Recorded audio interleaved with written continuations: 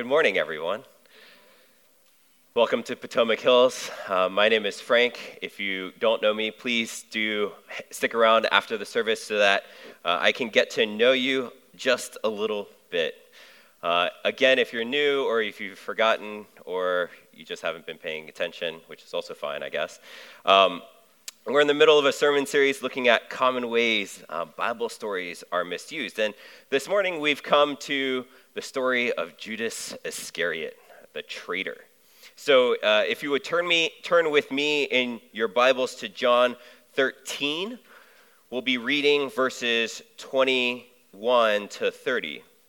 But this morning, it'll be a little bit different in that it'll be a little bit more topical, and so we'll be skipping around the Bible to see a lot of different verses. So if you want to get ahead, you can go ahead and find John chapter 6, John chapter 10, and Romans 8 as well. Sorry, that's a lot of fingers, I understand. But good luck. So let's go to God's word, reading from John 13, verses 21 to 30. After saying these things, Jesus was troubled in his spirit and testified, "Truly, truly, I say to you, one of you will betray me." The disciples looked to one another, uncertain of whom he spoke. One of his disciples whom Jesus loved was reclining at table at Jesus' side, so Simon Peter motioned to him to ask Jesus of whom he was speaking. So that disciple, leaning back against Jesus, said to him, "Lord, who is it?" Jesus answered, "It is he to whom I will give this morsel of bread when I have dipped it." So when he had dipped the morsel, he gave it to Judas, the son of Simon Iscariot. Then after he had taken the morsel, Satan entered into him. And Jesus said to him, "What you are going to do, do quickly." Now no one at the table knew why he said this to him. Some thought because Judas had the money bag, Jesus was telling him, "Buy what we need for the feast," or that he should give something to the poor.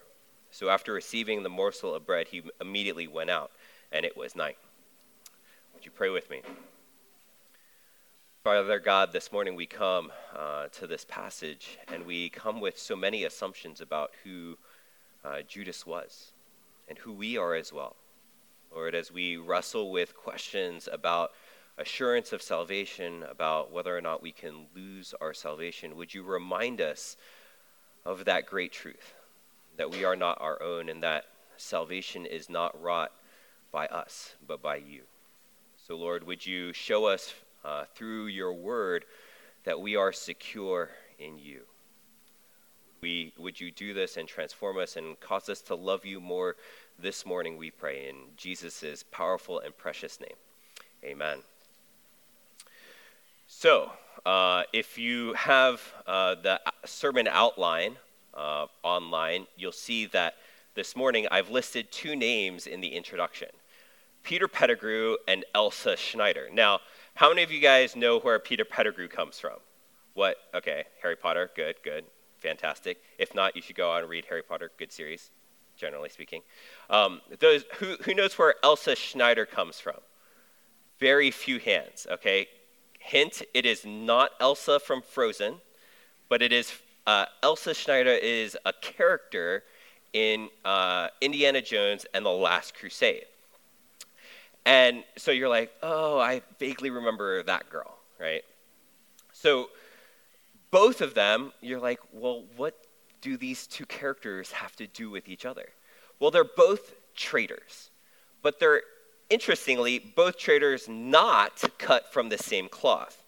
And you're like, well, duh. One of them's a rat-faced traitor who sells out his friends, and the other one's a beautiful deceiver who worked for the Nazis to weasel information out of Indiana Jones that was important to find the Holy Grail. You're like, kind of different, very different, in fact. Yet both of them were traitors. They both switched sides and betrayed those who trusted them. But they're radically different kinds of traitors. Now, what do I mean by that? Usually when we talk about traitors, and we hopefully don't talk about traitors all that much, we talk about people that switch sides for personal gain. And that's sort of Peter Pettigrew. He sort of really sort of quintessential in that. He used to run with the Order of Phoenix and was close friends with Lily and James Potter, but then he betrays all of them to save his own skin from Voldemort. And so he sold them out, and it led to the Potter's death. And that's sort of the classic switching sides, right? Those of you that have not read Harry Potter, sorry for the spoilers. Okay. But, basically he truly was on one side, and then now he's truly on another. But there's another way to be a traitor as well, and this is where Elsa Schneider comes in.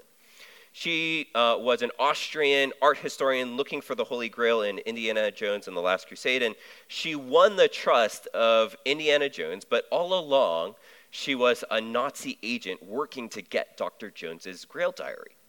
And this betrayal looked like she was switching sides from Indy's perspective, making her look like a traitor, but really it was more of an unmasking rather than an actual switching. Her betrayal merely revealed that what she had always been, which was a Nazi agent. And so it's probably more accurate to describe her not as a traitor, but as an imposter. And so why are we making this distinction in types of traitors? It's because when we look at Judas, the way we look at Judas and understand him and understand his betrayal will impact the way that we understand who Judas really was. And do we see Judas as a traitor in the same way Peter Pettigrew was, sort of truly switching sides?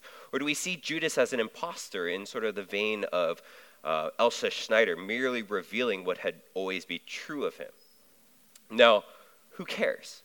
Why do we care what kind of traitor Judas was? He betrayed Jesus. That's all we really need to know, right? But unfortunately, the way that we view Judas will inform and impact the way that we understand the assurance of our salvation. The question really is, did Judas lose his salvation or not? Did he really switch sides, or did he merely reveal that he was never saved to begin with? And that's a really big question, a question that sort of weighs on our hearts from time to time. And so we're going to look at the two types of traitor to see which one the biblical Judas Iscariot fits into, and then hopefully we'll spend the bulk of our time working through the great promises of the gospel regarding the assurance of our salvation. And so I've sort of let the cat out of the bag. You know where I stand, right? So let's start with Judas as traitor a la Peter Pettigrew. So Judas is usually viewed as a traitor in the vein of Peter Pettigrew and other infamous traitors like Benedict Arnold and so on and so forth, right? I mean, we get it. We see how you can come to that conclusion. He was hand-chosen by Jesus to be one of the 12. He was with Jesus as a disciple for 3 years, listening and learning all the same things the other disciples did, and even did miracles by his own hand, right, in the name of Jesus. He looked pretty much like every other believer, all the other disciples, and since they're clearly believers, we assume that he was a believer too. And I mean, Judas obviously knew who Jesus was. He had sat through all of it. Right? He understood who Jesus was, but despite knowing Jesus, hearing his teaching, and seeing firsthand the miracles he performed, Judas turned his back on Jesus when he betrayed him into the hands of the Sanhedrin. And so, in the passage that we read this morning, in John 13, it's somewhat vague, actually, regarding Judas's betrayal and traitorness. At face value, it seems like, Jesus is giving Judas the chance to repent, suggesting that there was sort of a real decision, a real switching of sides here. Why else would Jesus bring this up at the Last Supper? Why even call Judas out? Why else would Jesus have placed Judas, the betrayer whom he knows is going to betray him, at the place of honor at the Last Supper, to his left? When I preached on essentially the parallel passage in Mark just 2 months ago, I told us that when Judas is seated at the table, you normally would recline at the table at the Last Supper, and being to Jesus' left, you would normally lay on your left side, which puts Judas directly behind Jesus. And so Judas's face is right to Jesus's back of his head. And they were sort of crammed around this table. And so it would have been really easy for Judas to just sort of lean in, whisper his confession and repentance to Jesus's ear, and no one would have known any different. And so what Jesus is doing is Jesus is putting Judas at a place of honor and intimacy, enabling him to confess easily. And so there really is this call to repentance going out to Judas, which would suggest that there is a real switching of sides. And also in verse 27, the text says that Satan entered into Judas at that time. This would sort of seem to be a definitive point where Judas decides to switch sides. And so it would seem from all of the evidence in sort of understanding the Last Supper and the text here in John, that Judas is a traitor, just like Peter Pettigrew, just like Benedict Arnold, really swapping sides after being on Team Jesus. Now he's on Team Satan. It's not a great switch, to be honest, right? And so the usual line of thought usually runs something like this. Judas was a believer before his betrayal, and then clearly not after. Therefore, he had to have lost his salvation. And this means we too can lose our salvation. That's really terrifying. It's not particularly comforting from there. Because from there, from the idea that we can lose our salvation, we cannot possibly have assurance of our salvation. I mean, where's the line, right? We can't possibly have any idea if we've sinned enough to lose our salvation like Judas did. And so where's the line again? At what point do I lose my salvation? No one really knows. And so from this, we end up having to continually ask Jesus back into our hearts to pray a prayer of belief and repentance over and over and over again, just to be sure, just in case. Oh, I sinned this way. Maybe that's too much, and I have to go back and sort of pray the sinner's prayer again. And it just produces a lot of anxiety within your heart and your soul. Now, obviously, I think that there's a misuse, that there's an error in this thought, in this sort of doctrine, or else we wouldn't be preaching on this, right? So the question is where? Where do we go wrong? Where do folks go wrong when they look at this story of Judas? And really what we're looking for is proof that Judas was a believer before the betrayal. Because everybody agrees that he was not a believer at the end of his life, that he was judged harshly and condemned for his sin in betraying Jesus. But what about before? What about before the betrayal?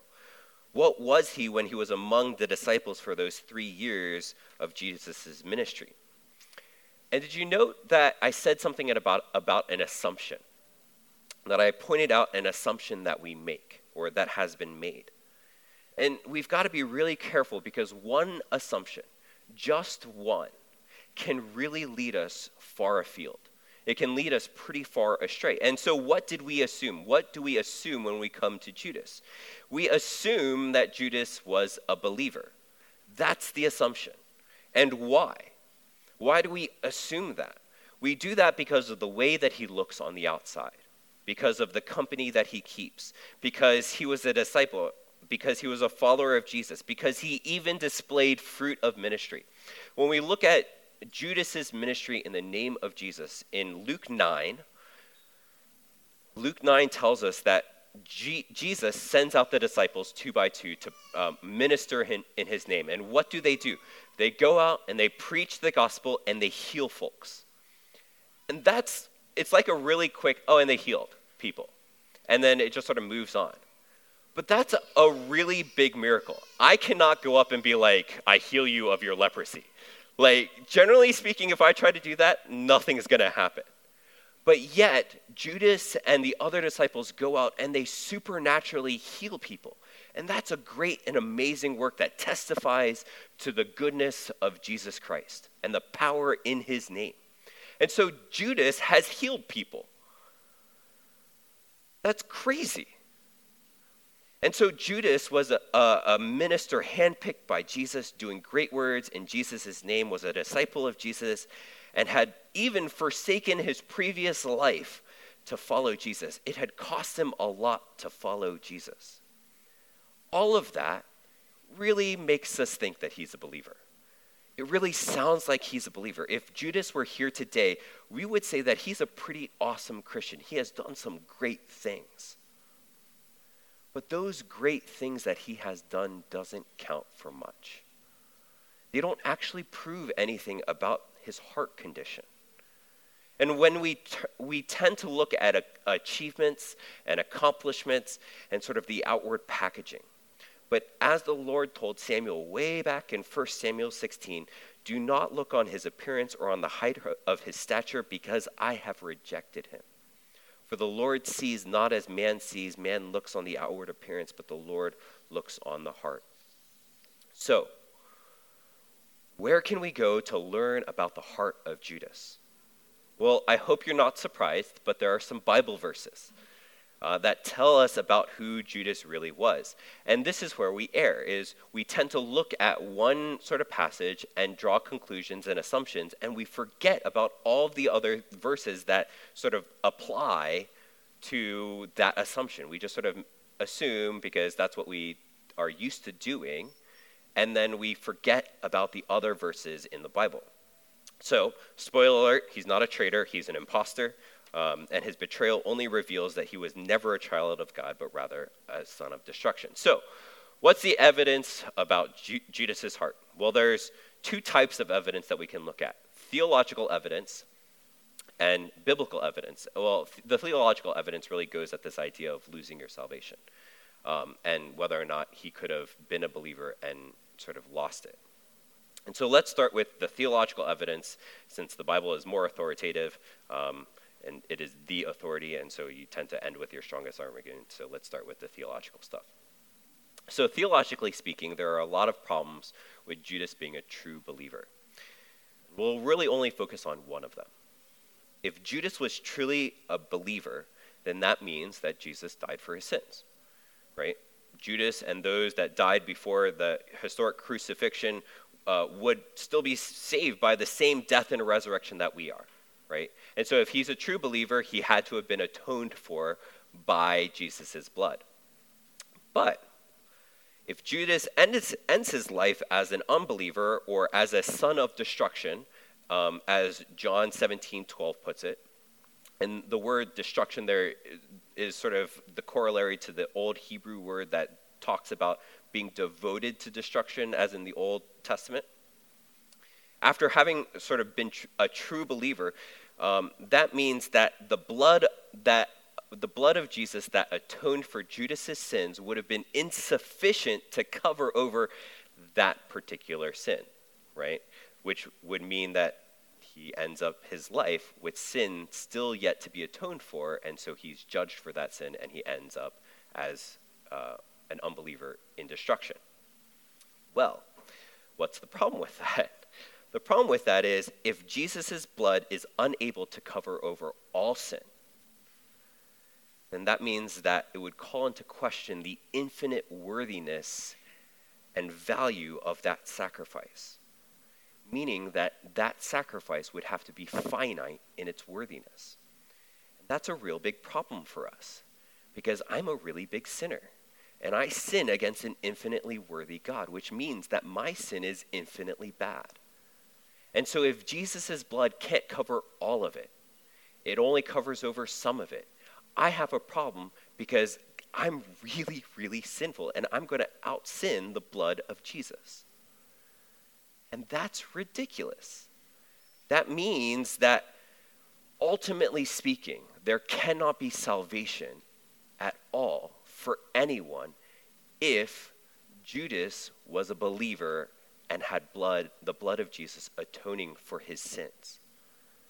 Salvation, the whole structure of salvation comes down theologically if Judas was a believer. And guess what? Salvation is pretty biblically clear. And so theologically speaking, it doesn't fit with what we understand about the biblical evidence of salvation. Now, What does the Bible say directly about Judas? Well, actually, before that, let me give you some verses that give us assurance of salvation. To sort of directly answer those theological issues. 3 verses, John 10, 28 to 29. I give them eternal life, and they will never perish, and no one will snatch them out of my hand. My Father who has given them to me is greater than all, and no one is able to snatch them out of the Father's hand. Romans 8, 38 and 39. For I am sure that neither death nor life, nor angels nor rulers, nor things present, nor things to come, nor power, nor height, nor depth, nor anything else in all creation will be able to separate us from the love of God in Christ Jesus our Lord. And then finally, John 6, verses 37 to 40. All that the Father gives me will come to me, and whoever comes to me I will never cast out. For I have come down from heaven not to do my own will, but the will of him who sent me. And this is the will of him who sent me, that I should lose nothing of all that he has given me, but raise it up on the last day. For this is the will of my Father, that everyone who looks on the Son and believes in him should have eternal life, and I will raise him up on the last day. So do you hear the surety of our salvation? God's children will never perish. None are lost, and Jesus will never cast us out. And so we can be sure that nothing will ever separate us from the love of God in Christ Jesus. Those are absolute assurances. That is the foundational bedrock that we can hang everything on. And so true believers cannot lose their salvation. But the scriptural evidence doesn't stop there, right? It doesn't just answer that theological question. It also tells us something about Judas as well. Right, so John 6:64. But there are some of you who do not believe, and that's Jesus speaking about the disciples and just sort of the disciples in general, not the 12, but all of his disciples, since some of his disciples were leaving him after he had taught that he was going to have to die and be raised. And he says, for Jesus knew from the beginning who those were who did not believe and who it was who would betray him. Pretty clear, right?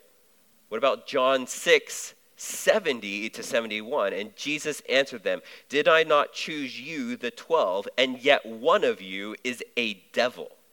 He spoke of Judas, the son of Simon Iscariot, for he, one of the 12, was going to betray him.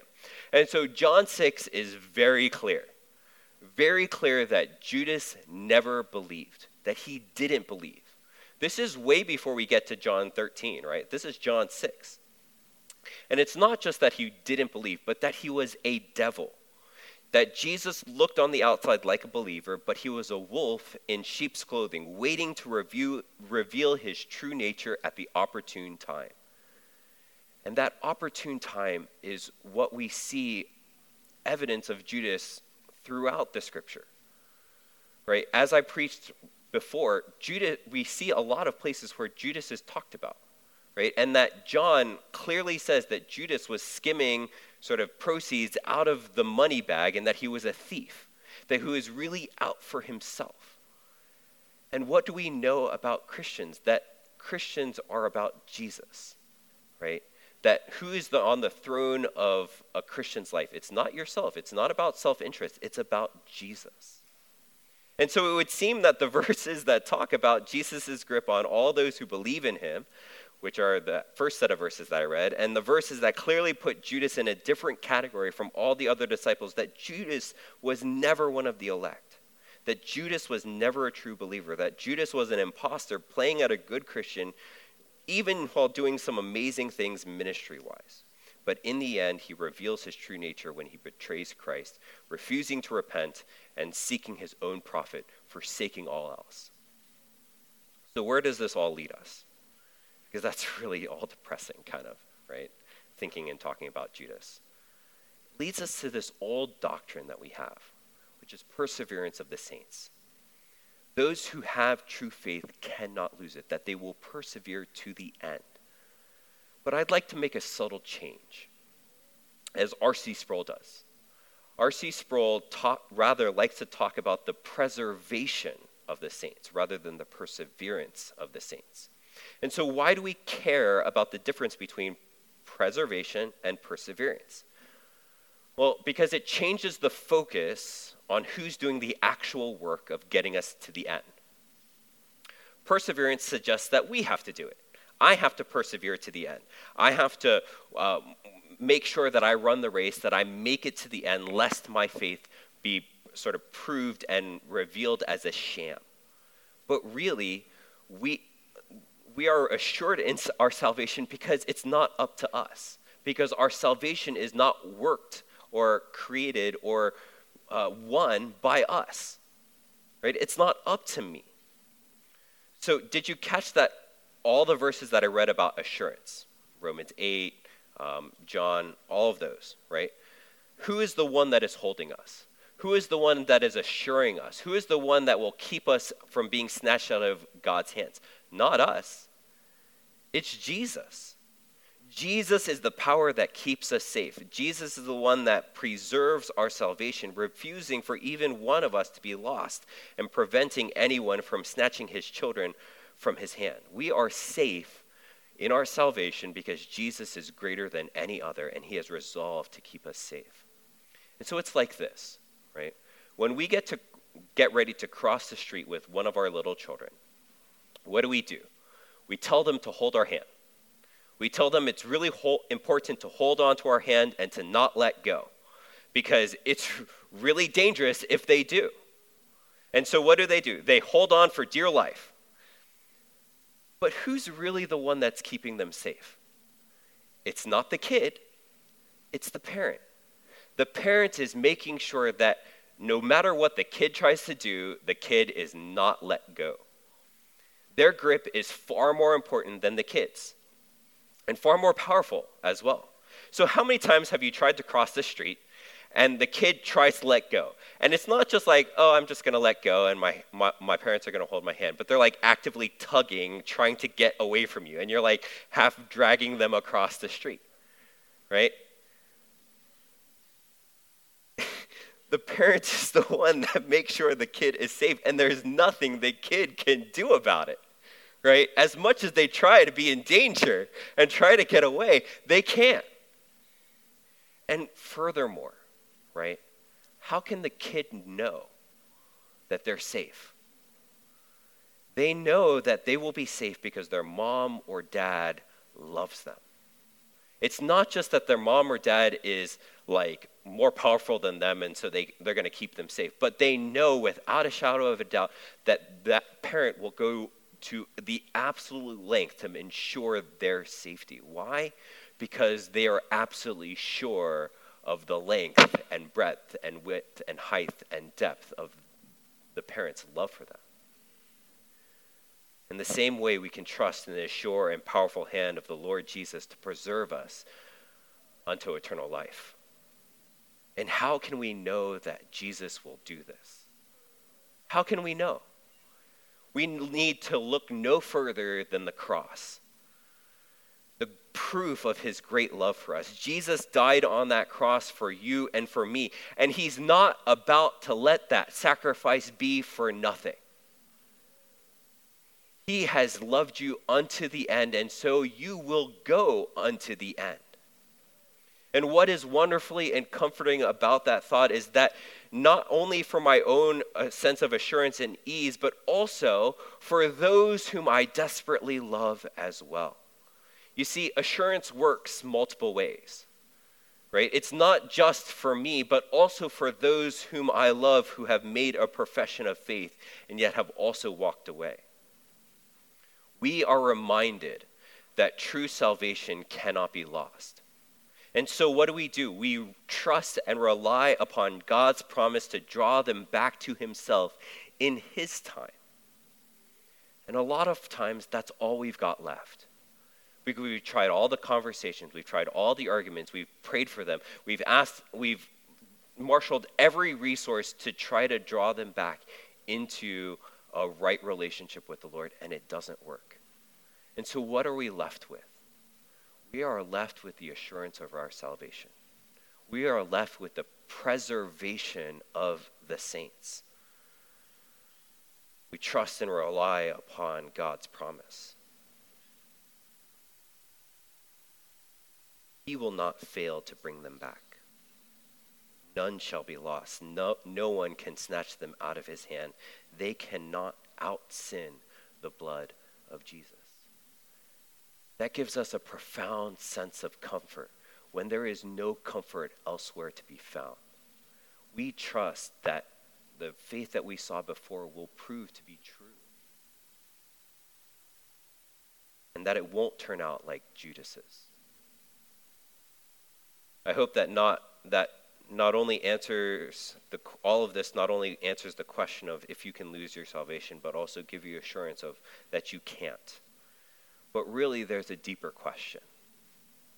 There's a deeper question that we all have to wrestle with, and it's the question that's a step before losing your salvation. That question is, what is true faith, and how can I know I have it? What is true faith, and how can I know that I have it? That question of salvation really digs into what salvation really is. And when I talk about the gospel, I say that there are at least three elements. Jesus' death, which pays for the judgment that we deserve. Jesus' resurrection, which declares his victory over sin and death. And lastly, our union with Christ. And that union is where salvation accomplished by Jesus becomes salvation applied to me.